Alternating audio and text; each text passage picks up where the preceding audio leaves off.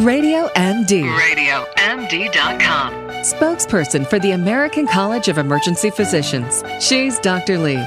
And the Dr. Lee Vinokur Show.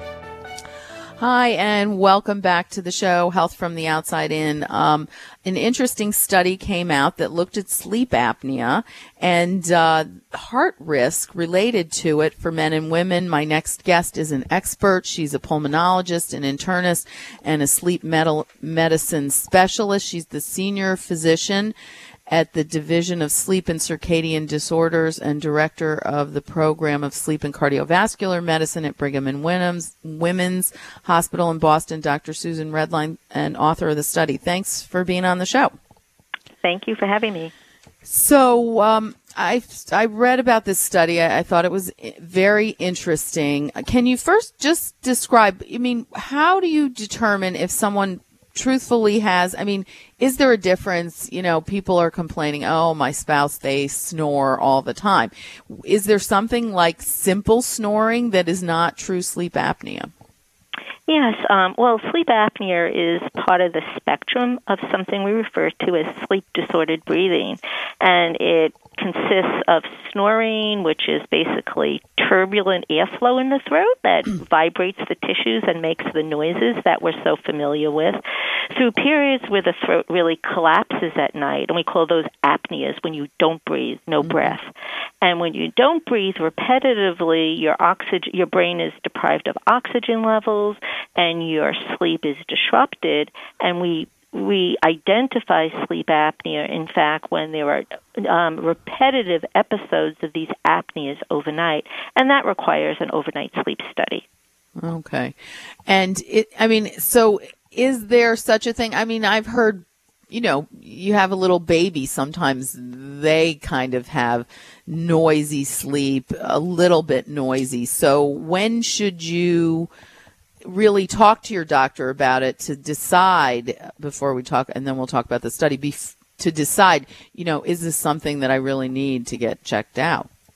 Sure. Well, sleep apnea actually turns out to be very common in the population. It occurs in children as well as in adults. And in adults, it actually may affect between 15 and 30% of adults, depending on their age. So it's very common.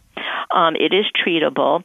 And the types of signs and symptoms really include, having loud snoring, often with not stopping breathing at night, waking up feeling unrefreshed, having very restless sleep, problems with sleepiness and tiredness, and in children, actually problems with hyperactivity during the day.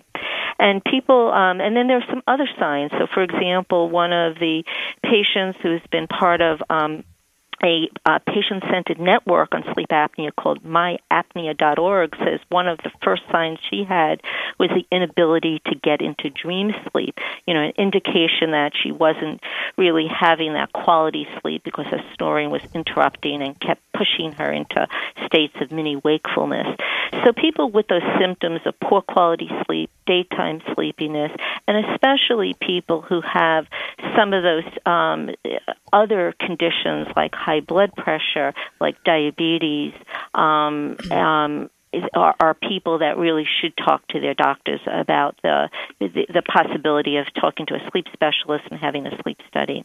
Yeah, and do you think, it seems to be something we are hearing more and more about, and a lot of it is related to our obesity epidemic. Is that part of it? So it's very important to note that sleep apnea does get worse and is often precipitated by obesity, and a majority of patients with sleep apnea are overweight or obese, but a majority of Americans are also overweight and obese. Right. And what's also important to note is, and it's also important to note that weight loss and weight gain can actually influence what sleep apnea getting better or worse. However, a good 20% of patients with sleep apnea aren't obese. So, and that's so it's very, very important to note that not being if you have those symptoms of snoring and poor quality of sleep, just because you're not obese doesn't mean that you're protected from sleep apnea. Oh, okay. So, what now is the link with sleep apnea and heart disease? Is it this episodes of no oxygen that can damage the heart? Yeah, it probably relates to several factors. So what happens when you stop breathing at night, your oxygen levels do fall, your carbon dioxide levels go up, so you're not ventilating at night, and that lack of oxygen and the buildup of carbon dioxide can actually trigger your nervous system, in particular your adrenaline, your levels of adrenaline or your sympathetic nervous system to go into overdrive. And those triggers can also, cause surges in blood pressure that could cause nightly stresses on your vasculature, your blood vessels, and cause damage to the lining of your blood vessels that could then lead to heart disease. But also these drops in oxygen and these surges of adrenaline can cause problems in the way your pancreas functions and the release of insulin and the sensitivity of your body to insulin. So that way it could also predispose to diabetes, which itself is a risk factor for heart disease. It can, and these findings also can cause, other metabolic problems. For example, even changes in your levels of cholesterol.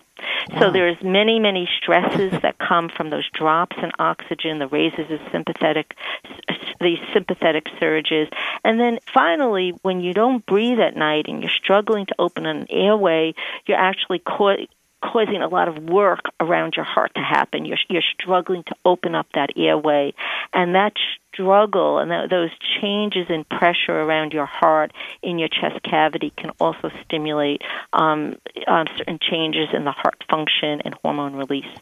Wow. So what was interesting about this study is when you looked at it, you followed these patients for a long time, it was more of a heart risk in women than men. Why do you think that was? Yeah, so this was somewhat surprising to us because all of our prior work, which was shorter duration, where we've studied individuals, these are not patients per se, these are people in the community who volunteered to be part of research studies, and they underwent research sleep studies, so that's important to note. And in the past, we studied these populations of many thousands of people for up to about 8 years, and in those early studies, it really looked as though the men were the ones who had increased risk.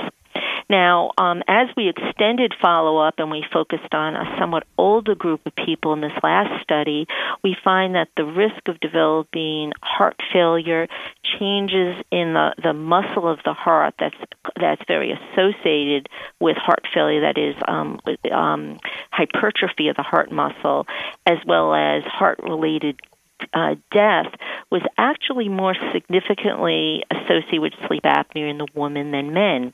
And that study was done up to almost 14 years. And what we think we're seeing is that in fact, as women age, women tend to get sleep apnea at a somewhat later age on average than men, so that in order to really fully understand the lifelong sort of effects of sleep apnea, we need to study women for longer periods of time.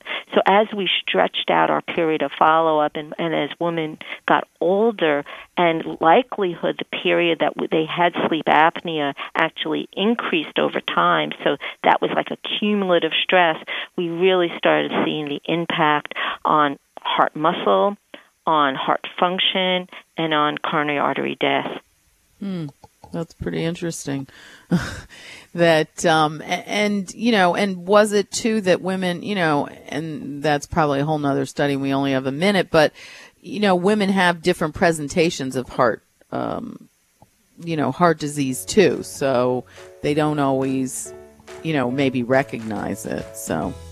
There's lots of issues with recognition of both sleep apnea and heart disease that differs for men and women. Fascinating. Well, I guess you got to listen to your spouse and talk to your doctor if they say you're snoring. I want to thank my guest. This is the Dr. Lee Vinokur Show, Health from the Outside In. Stay tuned to your health.